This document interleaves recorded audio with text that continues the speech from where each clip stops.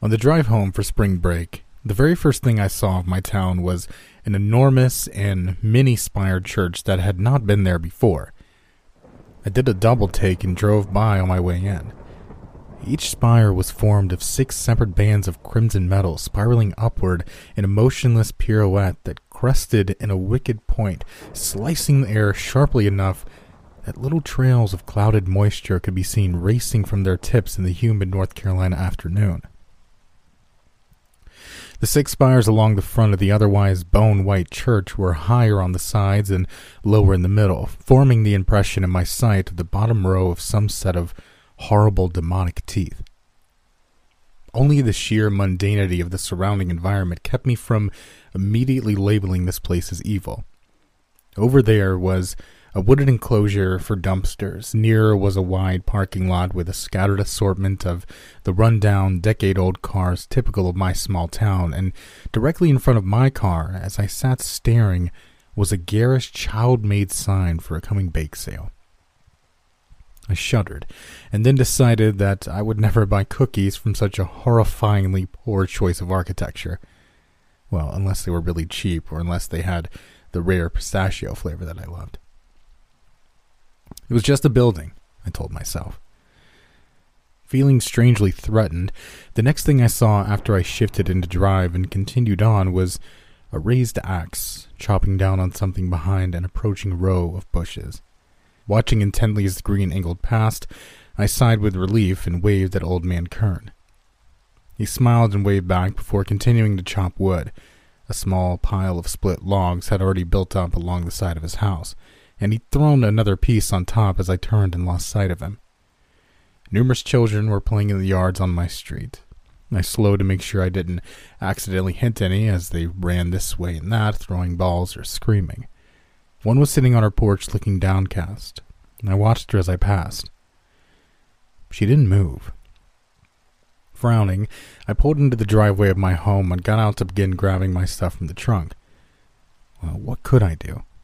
I carried my backpack and duffel bag inside while bracing against the inevitable family rush. But it never came. Wandering through the house in a daze of remembrance and happiness at being home after so long spent at college, I smiled as I found my mom in the kitchen. "Hey, I'm back." "That's great," she replied, her tone genuinely warm. She kept her eyes on her work. "I'm making a pie. I'll be done in just a minute." I watched her fold dough with flour-covered hands for a moment, surprised. My mom had always been a hardcore anti-traditionalist. "When did you start making pies?" "A lot of things have changed since you left me with an empty nest," she teased, still focused on the crust she was making. "I've had to pick up hobbies to fill the time." "Charlie doesn't keep you busy?" I joked right back. She didn't answer. Moving through the house, I called out for my younger sister, but no reply came. Heading upstairs, I dropped my stuff off in my room, sat on my old bed, gazed around all the stuff I'd partially forgotten about, and generally took in a refresher on my old life. Nothing in this room had changed a single bit, and it felt good to know that not everything was constantly in transition. Classes, friends, dorm rooms, it all changed regularly, and even that pattern would shift when I graduated. Nothing was solid. Nothing felt real. Nothing except this unchanging room.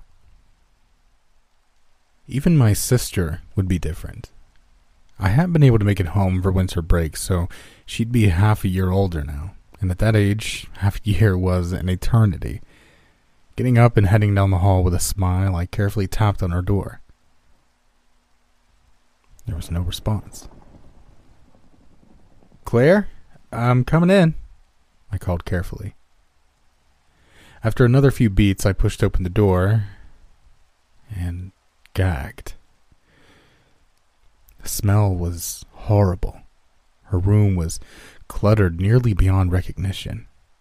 Food wrappers littered the floor like a thick carpet of leaves in a forest, and stacked piles of dirty clothing filled the corners in far greater amounts than she'd ever owned. A few flies batted bodily at the window, and I picked my way across the uneven floor and opened it to let the fresh air in. the hell was this? There was no way Mom didn't know about this. 2, when I mentioned Claire's name, she hadn't responded. Were they having some sort of bitter teenager-parent conflict? Rooting through the garbage, I found my sister's well-worn diary. Apologizing under my breath, I opened it and leafed through. Summer, normal entries. Fall, normal entries. In October, the writing turned heavier, as if she was writing angrily. The entries turned to talk of conflicts with our mom, as I'd expected, but one strange line caught me off guard. Tried to call Nathan, but Mom took my phone away. I swallowed unhappily. That wasn't at all how our family usually operated. Had my sister been suffering for months without being able to contact me? The last entries devolved into huge, angry script. Single sentences took up the whole page. I hate her, I hate her, I hate her, I hate her. But that had been 3 months ago, on the entry marked December 25th. No more writing followed for nearly the whole diary.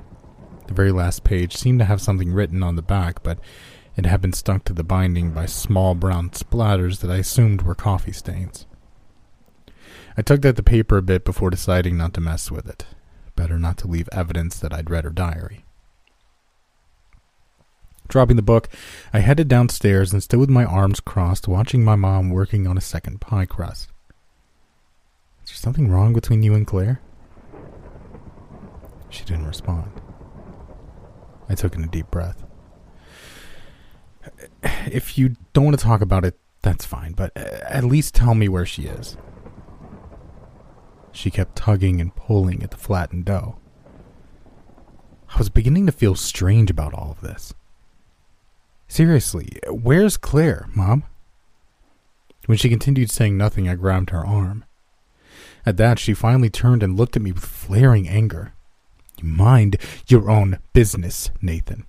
I'm just trying to hold this family together the best I know how, and right now, I'm making a goddamn pie. She'd never sworn at me before.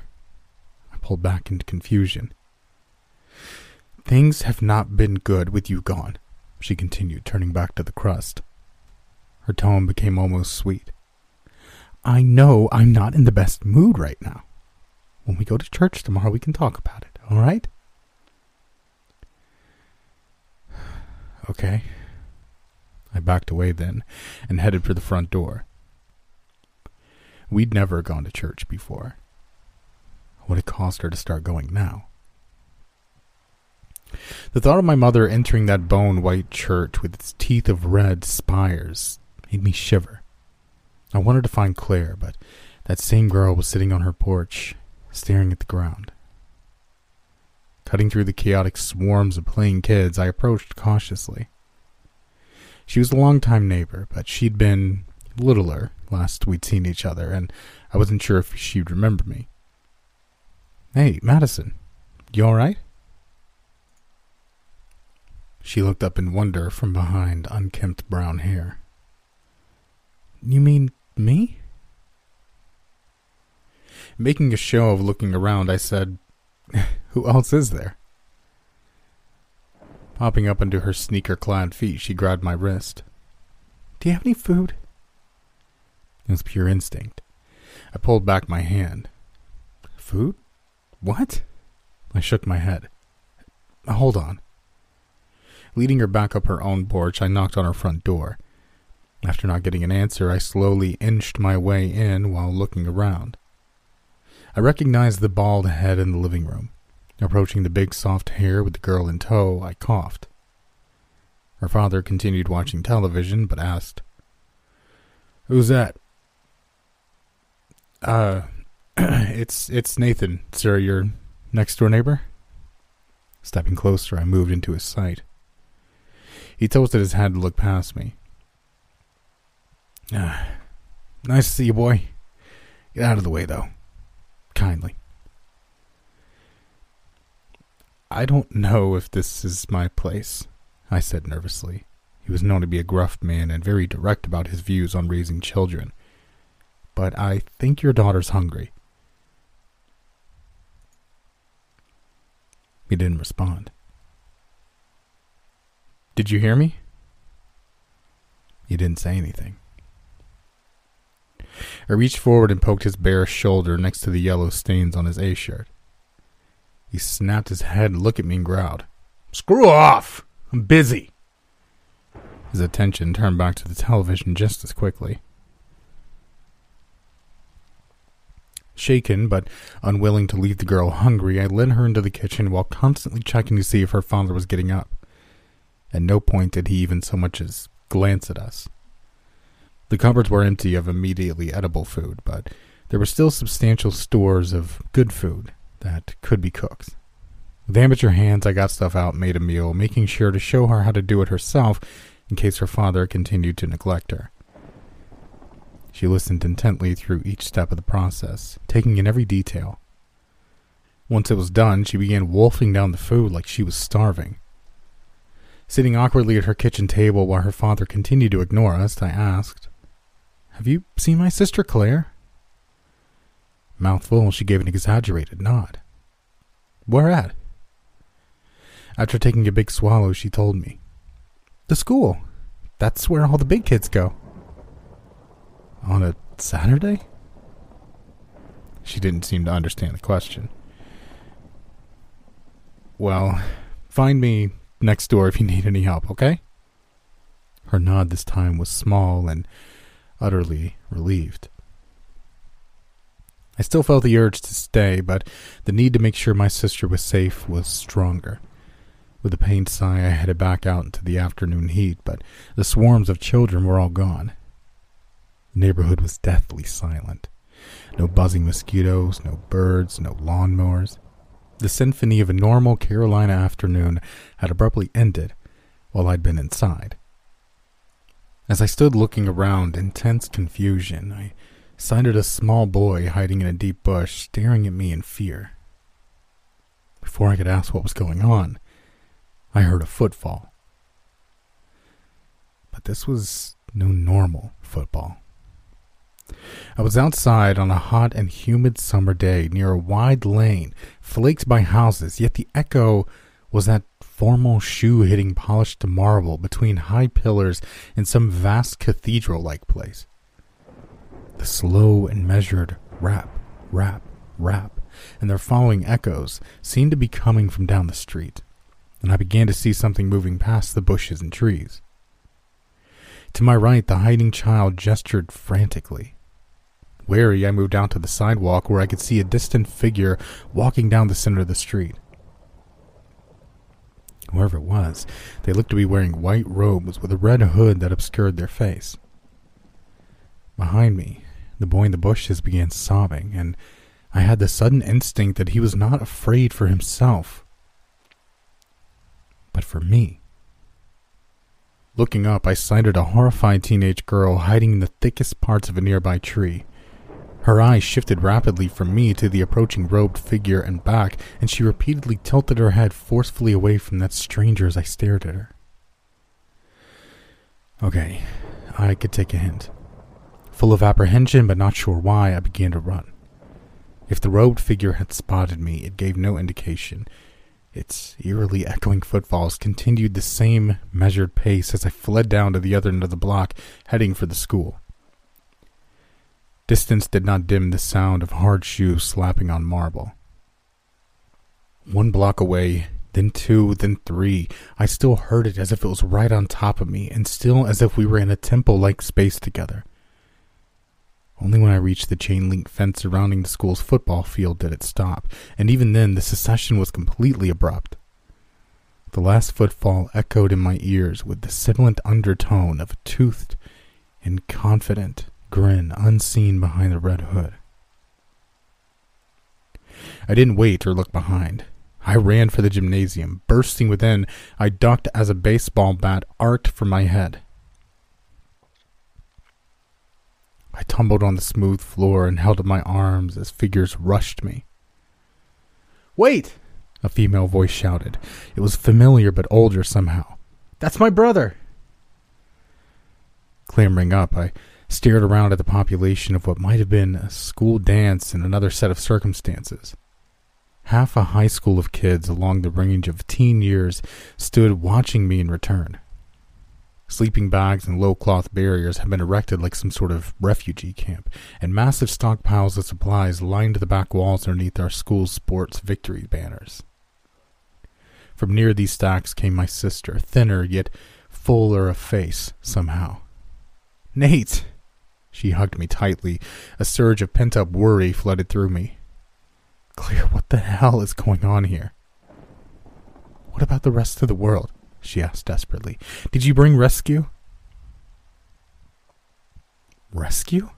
I shook my head and gazed at the dirty and stressed faces beyond hers. "Rescue from what?" An older boy stepped forward. "So, nobody knows what's happening here?" "No. They were all deadly serious." Claire let me go and turned to the others. She spoke loudly so that everyone could hear. "Then that means the rest of the world is safe. We should make a run for it." She shivered mightily with hope as she turned back to me with wide eyes. "Shit, do you have your car?" Or was that swearing again? What happened with my family and the town? "Claire, you have to tell me what's happening. I just got here and I don't understand." She looked at the older boy who had spoken, and he grabbed me by the arm and led me roughly toward the back doors to the football field. Cracking one open, he pointed. That happened. A sourceless, chill breath rolled across the back of my neck as I spotted the white-robed, red-hooded figure standing on the other side of the chain-link fence watching us. It made no move to enter, yet did not retreat. Who is that? More like what? The boy shook his head. He was the priest at the new church. Nobody's sure when it was built. Sometime near the start of the school year, it was just there, but a lot smaller than it is now. Only a few people were going? I asked, staring at the distant figure with horror. Well, yeah, but that's not what I meant. The church itself was smaller then.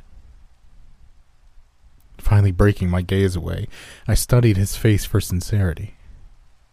What? Is it being added to? Where's the construction equipment? He just shook his head and backed away. Claire rushed close and pulled at my pockets. Your cell phone. She got it out of my pocket and frantically tapped at it before handing it to me. Open it. We have to call someone. Unlocking it, I gave it back, and she frantically began dialing. Holding the phone up to her ear, she paced the gymnasium while the large number of other students watched her hopefully. It seemed each of them had their own corner among the sleeping bags and short cloth cubicles, and they'd all become very used to remaining in place. Peering back outside at the robed figure, I asked the older boy, what does he want? Hell if we know, but any kid he captures is never seen again. He responded, holding his hand forward. I'm Marcus. Gripping his hand, I told him, it's good to meet you, Marcus. I don't know what's been going on here, but we're going to put a stop to this. Gripping his hand, I told him, it's good to meet you, Marcus. I don't know what's been going on here, but we're going to put a stop to this. He pursed his lips, but said nothing. On the other side of the gymnasium, Claire began sobbing. Leaving the door to jog to her, I accepted both her sudden, intense hug and the phone. Lifting it to my ear while she remained wrapped around my midsection, I listened. There was a strange background clicking noise and a hotly sibilant whisper. Nathan. I gulped. Yes? You are nearly of age. You're invited to attend the Church of the Sacred Way. Partially dragging my sister along with me, I moved to a window and looked out. The robed figure moved slightly with the words being spoken, indicating that it was him talking, but his white-clad arms were by his sides. Did he have a cellular device under his red hood? How had he intercepted the call? How? Only adults may attend the Church of Sacred Way. I hope you realize what an honor this is. I do, I told him, just to keep him talking while I tried to figure out how that distant figure was speaking to me. What do I have to do? Simply come to the cathedral tomorrow at noon. All will be revealed to you, child. Where was this goddamn phone? I could see his hood shifting with the movements of his mouth. Child? I thought you said only adults were invited. All the uninitiated are children. The sacred way is how you become an adult. You must witness the truth and accept your holy responsibility in this life. Will you be there, Nathan? My fingers had become ice cold around the phone. Sure. The strange, uneven clicking in the background continued for a moment, and then the phone went dead. Bits of frozen moisture had formed around the screen, and I carefully placed it on the floor and backed away. Many of the students had their heads in their hands and sat hopeless, while others had gotten up and were discussing plans for an escape. Claire let go of me and bitterly joined these discussions, but much ado was made about other students that had set off for nearby towns without results. When they asked me if I'd heard anything from anyone about the situation there, I had to tell them I hadn't. Surely, if a terrified teenager had shown up warning a strange threat back home, someone would have done something. Are you safe here? I asked them. Marcus nodded. He doesn't come onto the school grounds for some reason. He looked over at those talking about running. It's not going to work. Trying to run is stupid. Nobody's made it, and that thing is always out there. I think we should fight. Fight? Yeah, follow me. He took me deeper into the school through the halls, lit only by the afternoon sunlight. The complex was quiet and empty, save for one room that held a man drawing equations on the walls. Numbers and signs covered the entire room, floor to ceiling, and he had begun again, darkening the nonsense math and science into oblivion. Marcus took some food out of his pocket and threw it in before closing the door and moving on. Leading me to the science lab, he showed me an array of prepared bottles. We've had months to figure this out, but we can't get close to the church. At my approach, he stopped me with a hand. Careful. It's more or less napalm. Whoa. Stepping back, I held up my hands. I don't know. Did it invite you? He glared at me intently. I'm not. Did it invite you? I gulped again. Yes. With masked fury, he said quietly, Then I think you should put these under your jacket and take the priest up on his invitation. When you get inside, burn that godforsaken place to the ground. He was serious. Joining the others in the gymnasium, I told them, I'm going to get in my car and look around. I can outrun the priest, yeah? They nodded, and others agreed to act as a distraction while I slipped out. Claire clenched her hands. And then we make a run for it? Marcus watched me from behind the crowd. I glanced at him and then at my sister. Sure. Evening was coming on as the other students made noise, and I ran toward the opposite side of the school. I'd attended this place for 4 years, and now it all seemed so alien. I recognized some of the kitsch on the wall, and there was even a photo of a soccer team that still had me in it from our local championship year, but without electricity and by the orange evening light, all these reminders of my life at home were twisted and off-putting. Bursting out into that familiar parking lot, I aimed for a wide arc around the priest's assumed location. It was only a few blocks, but my heart slammed in my chest throughout. Was something supernatural really going on, or had everyone just breathed in fumes or chemicals and lost their minds? All I knew for sure was that my little sister was scared, and that I'd left her here in the clutches of danger for half a year. I would not leave her again. I was the man of our family. It was up to me. As I completed my wide circle, I saw the axe again, this time glinting yellow and gold. Old Man Kern smiled and waved as before. I approached, thinking that he might be unlike the others who hardly responded to me and not at all to the younger kids. As I neared the corner of his house, I saw what I had missed before. I ran away as fast as I could. Pushing into my house, covered in sweat and full of terror, I stomped into the kitchen, where my mom was making pie crusts. "Stop!" I shouted at her, grabbing her arms.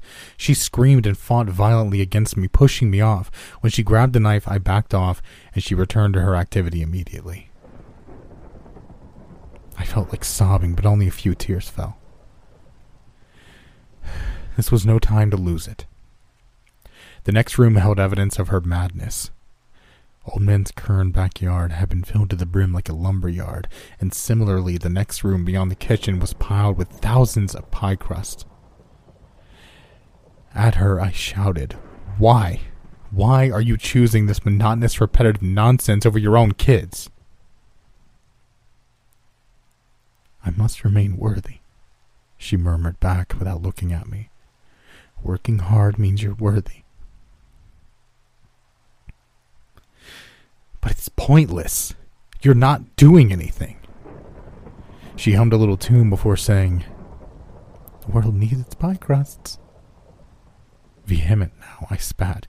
"Machines make pie crusts, Mom. You're not accomplishing anything." "If you don't work hard, you're garbage," she whispered, kneading dough. "Useless flesh to be discarded." Full of fear and pain, I ran out into the orange-gray fading twilight. My car was right there in the driveway, but I ran next door and entered without waiting. The neighbor girl's father sat watching television as she was in the kitchen having middling success as cooking another meal. At seeing me, her jaw trembled. "Come on," I told her. "We're getting the hell out of here. Something's horribly wrong with this whole town." She nodded and took my hand. "What about my dad?" Pulling her behind me, I approached the bald man in the chair. What to say to him? "If you don't work hard, sir, you're garbage. Useless flesh to be discarded, right?" He glared up but kept his gaze on that television. "I do work hard. It's my patriotic duty to watch and listen. We gotta stay in the know. Gotta stay vigilant." For the first time, I looked at the screen. I assumed he was watching a show or the news. No, not at all. The images on that lit screen were at first nonsensical, but then, as my brain began to make sense of them, I started to parse the moving shapes and blood and bone landscape upon which they moved. Upon hills of quivering flesh, a white-robed and red-hooded figure walked, talking calmly and consistently about the truth and the sacred way. These words simultaneously made no sense to me, and yet they were almost understandable. Madison said, "I've tried to listen to it. It's just random noise. I don't understand it at all." But I almost could. I was nearly an adult. "Come on, let's go to my car." Running outside, I kept her hand held tight, curving around the bushes to my car at top speed. But white and red emerged from behind green, and Madison was slower to stop than me.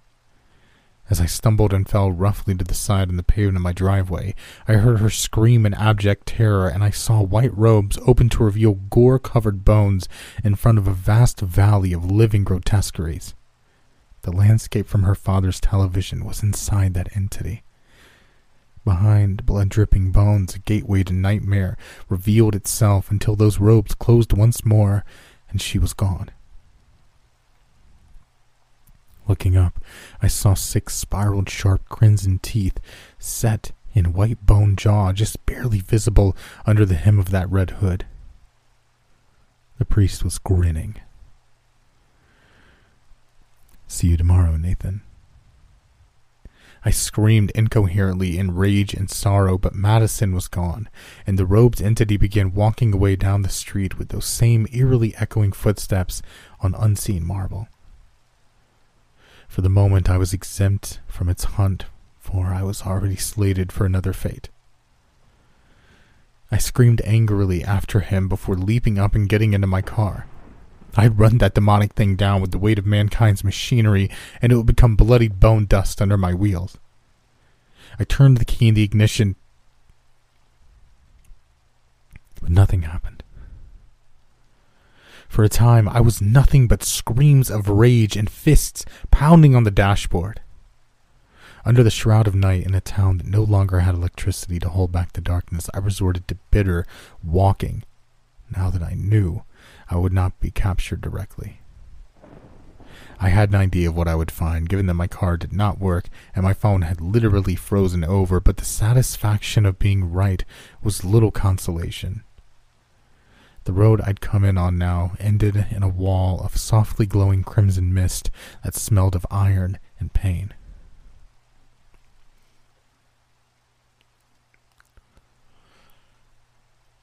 In a way, this made me think of some of the older denizens of our area, correct? There was nothing outside of our town. The rest of the world was just a concept, and our local community was all that mattered. Walking back to the school took time, but I had no thoughts, just hollow hurt.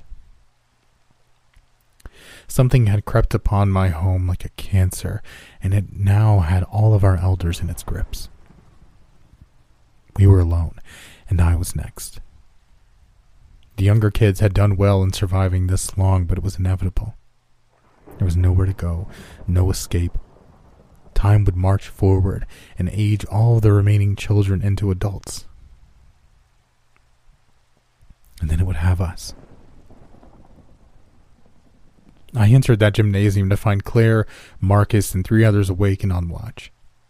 Claire was relieved to see me, but to Marcus I said, "We fight."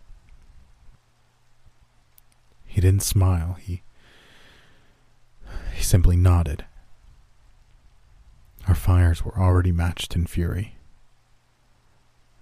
My sister was finally able to sleep now that I'd returned, and I sat watching over her through the dark hours of the night.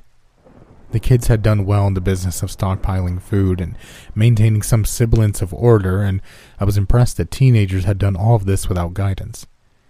Claire had told me while falling asleep that before it had gone down permanently, the internet had filled their heads with random knowledge, and together they'd collectively been able to cover the range of necessary skills and plans.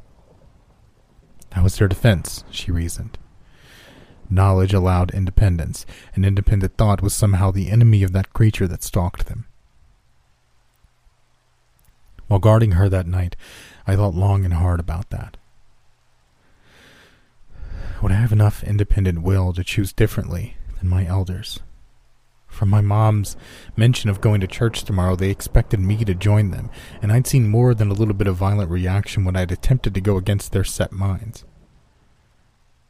Violence was scary, but the thought of my sister being taken into that place of suffering I'd seen was too much. I was walking there now, half in its world and half out. The sloping hills squished and oozed bile under my bare feet, and the air was fire and agony.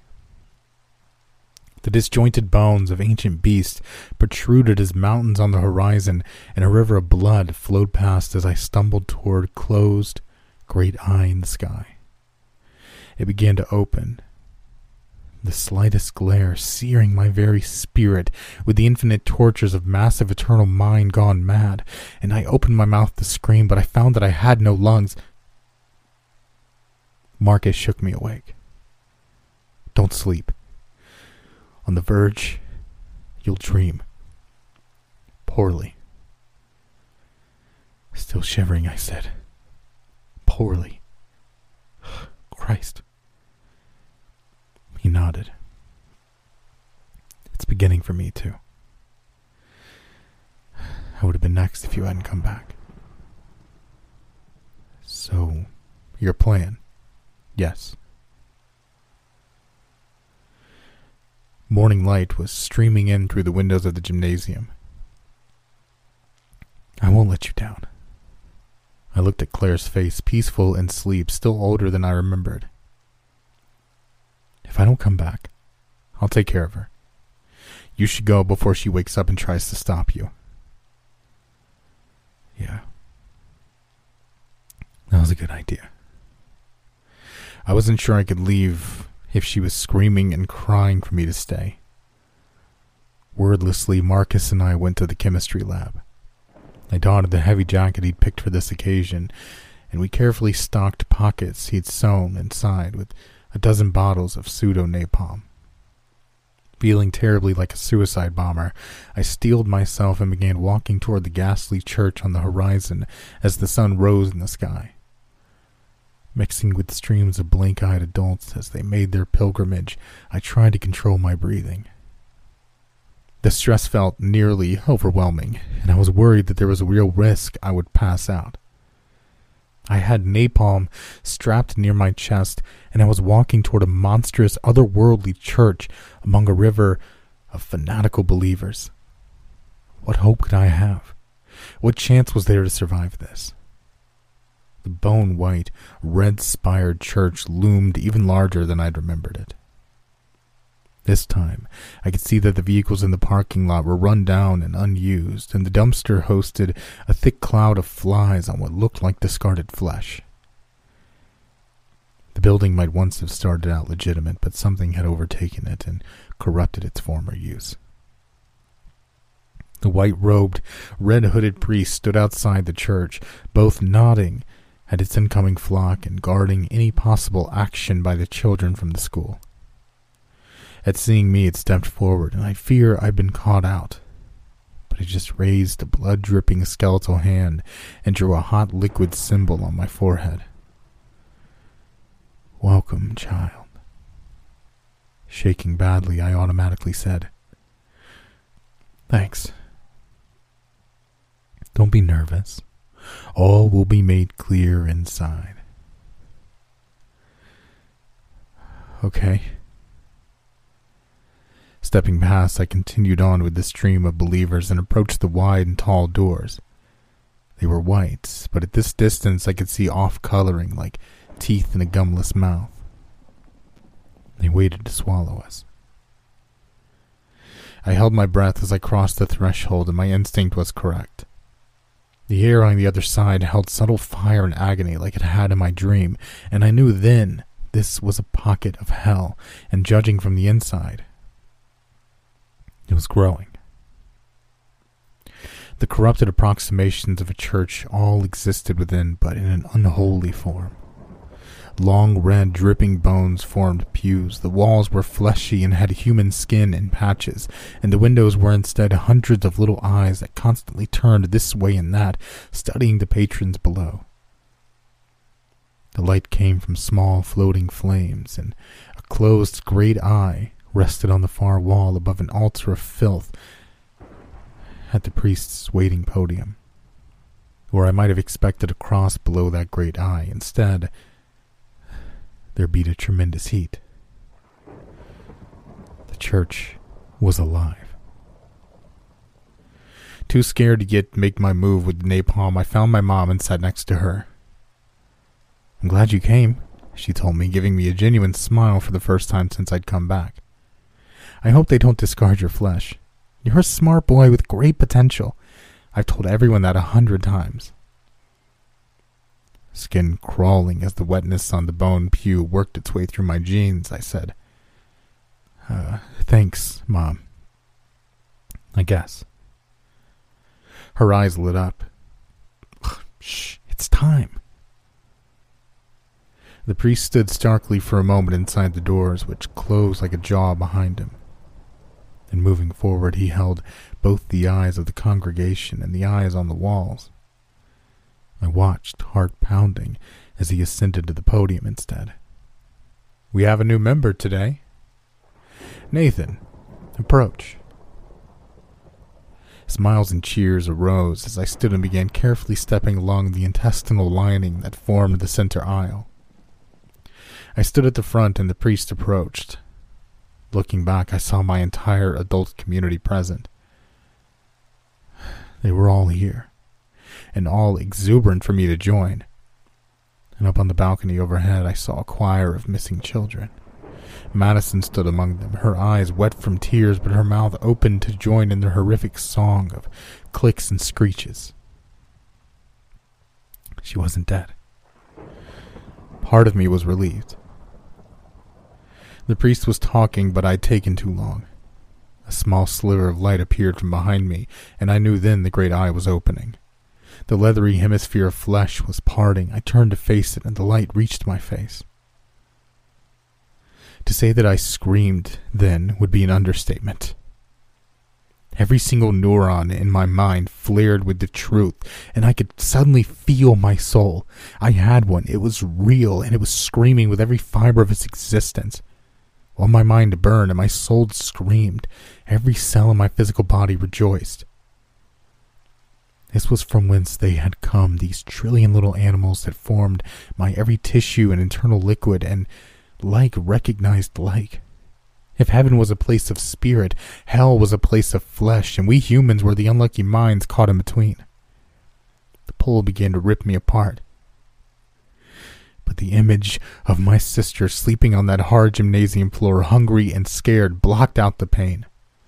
I'd seen her as a baby. I'd seen her take her first step. We'd fought at times, been friends at others. When my father had died, it'd been up to me to fill that role for her, and I'd felt like I'd failed by going away to college, but the independence I'd found there was just the sliver I needed.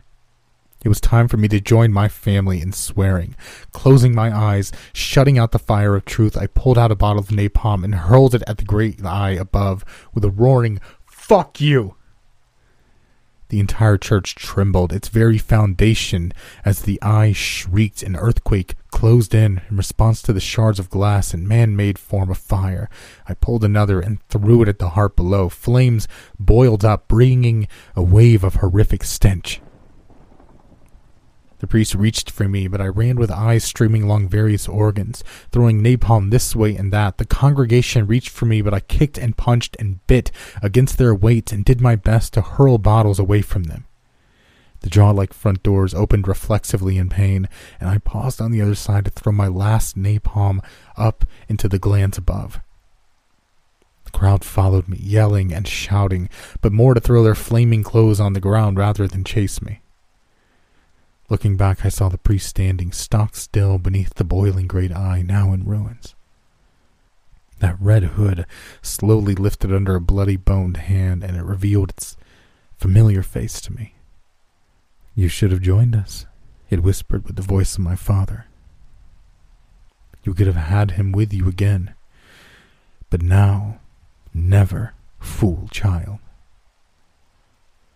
Under the noon sun, obscured by a towering pillar of smoke, I fell to my knees, crying for more reasons than I could process.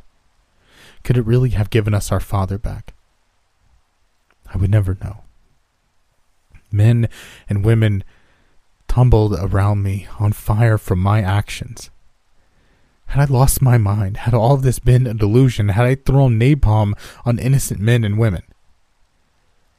I stumbled away from the ghastly, deflating pile of organs that had once been a church as it burned and smoked like seared meat, and I did not stop running or crying until I reached my home. This time my car turned on, and the music on the radio revealed that the rest of the world was connected to us again. Driving crazily toward the school, I crashed right through the chain-link fence and screamed, "Claire, it's time to go!" Marcus appeared first, practically dragging her. The other students were slower, and after Marcus pushed Claire into the car, I pulled away. I was too panicked to wait. "Go!" Marcus shouted. "Now! We'll send someone back for the others." The best way out of town was past the burning church, and I wanted my mother to take the fourth seat in the car besides. Terrified, but pulling up to the spot I'd first stopped upon my return, I watched the crowd there looking at each other in confusion. The adults seemed to have no idea what was happening. Is Mom there?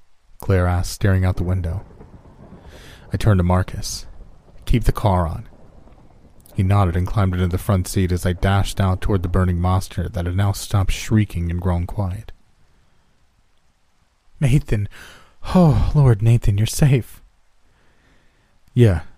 On guard, I studied the confused faces all around. Mom, you need to come with me right now. I can't leave, she murmured. Look.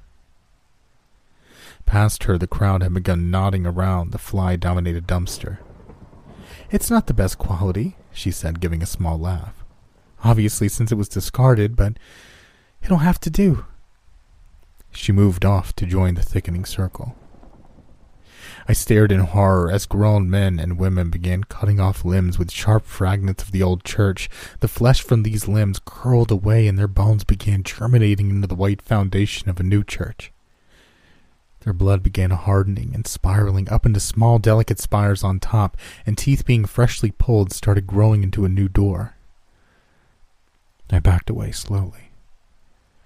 Their truth still burned in me, but it was not my truth.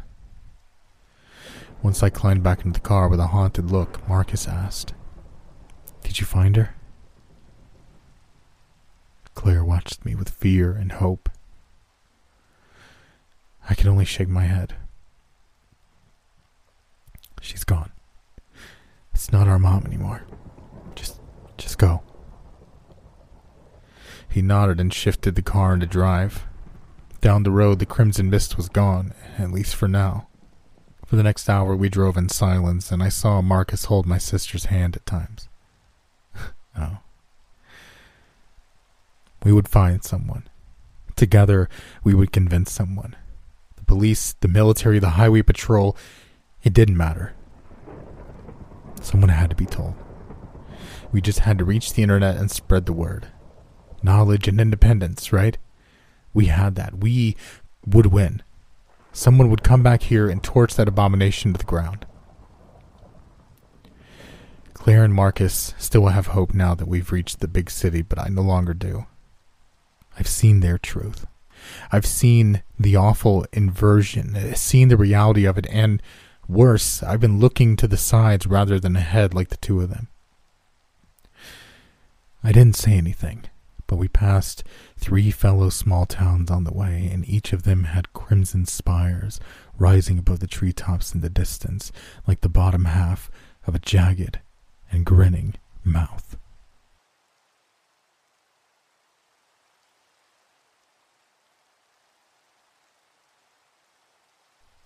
I want to give a quick thank you to all of my $5 patrons and members: Absent Alice, Alice E., Amethyst, Amet, Caroline, Christina Smith, CT, Deborah Tykus, Elizabeth Watkins, LSG, Furious Weasel, If in Doubt, Flat Out, Justinia Zaromsky, Karen Parrott, Kat, Lee Riggs, Lindsay Pruitt, Melody Evans, Melissa Berwick, Mila, Nicholas Moore, Nikki Parsons, Ray Clegg, The New Ongelm 24, Tiger Princess, and Victoria Stepp.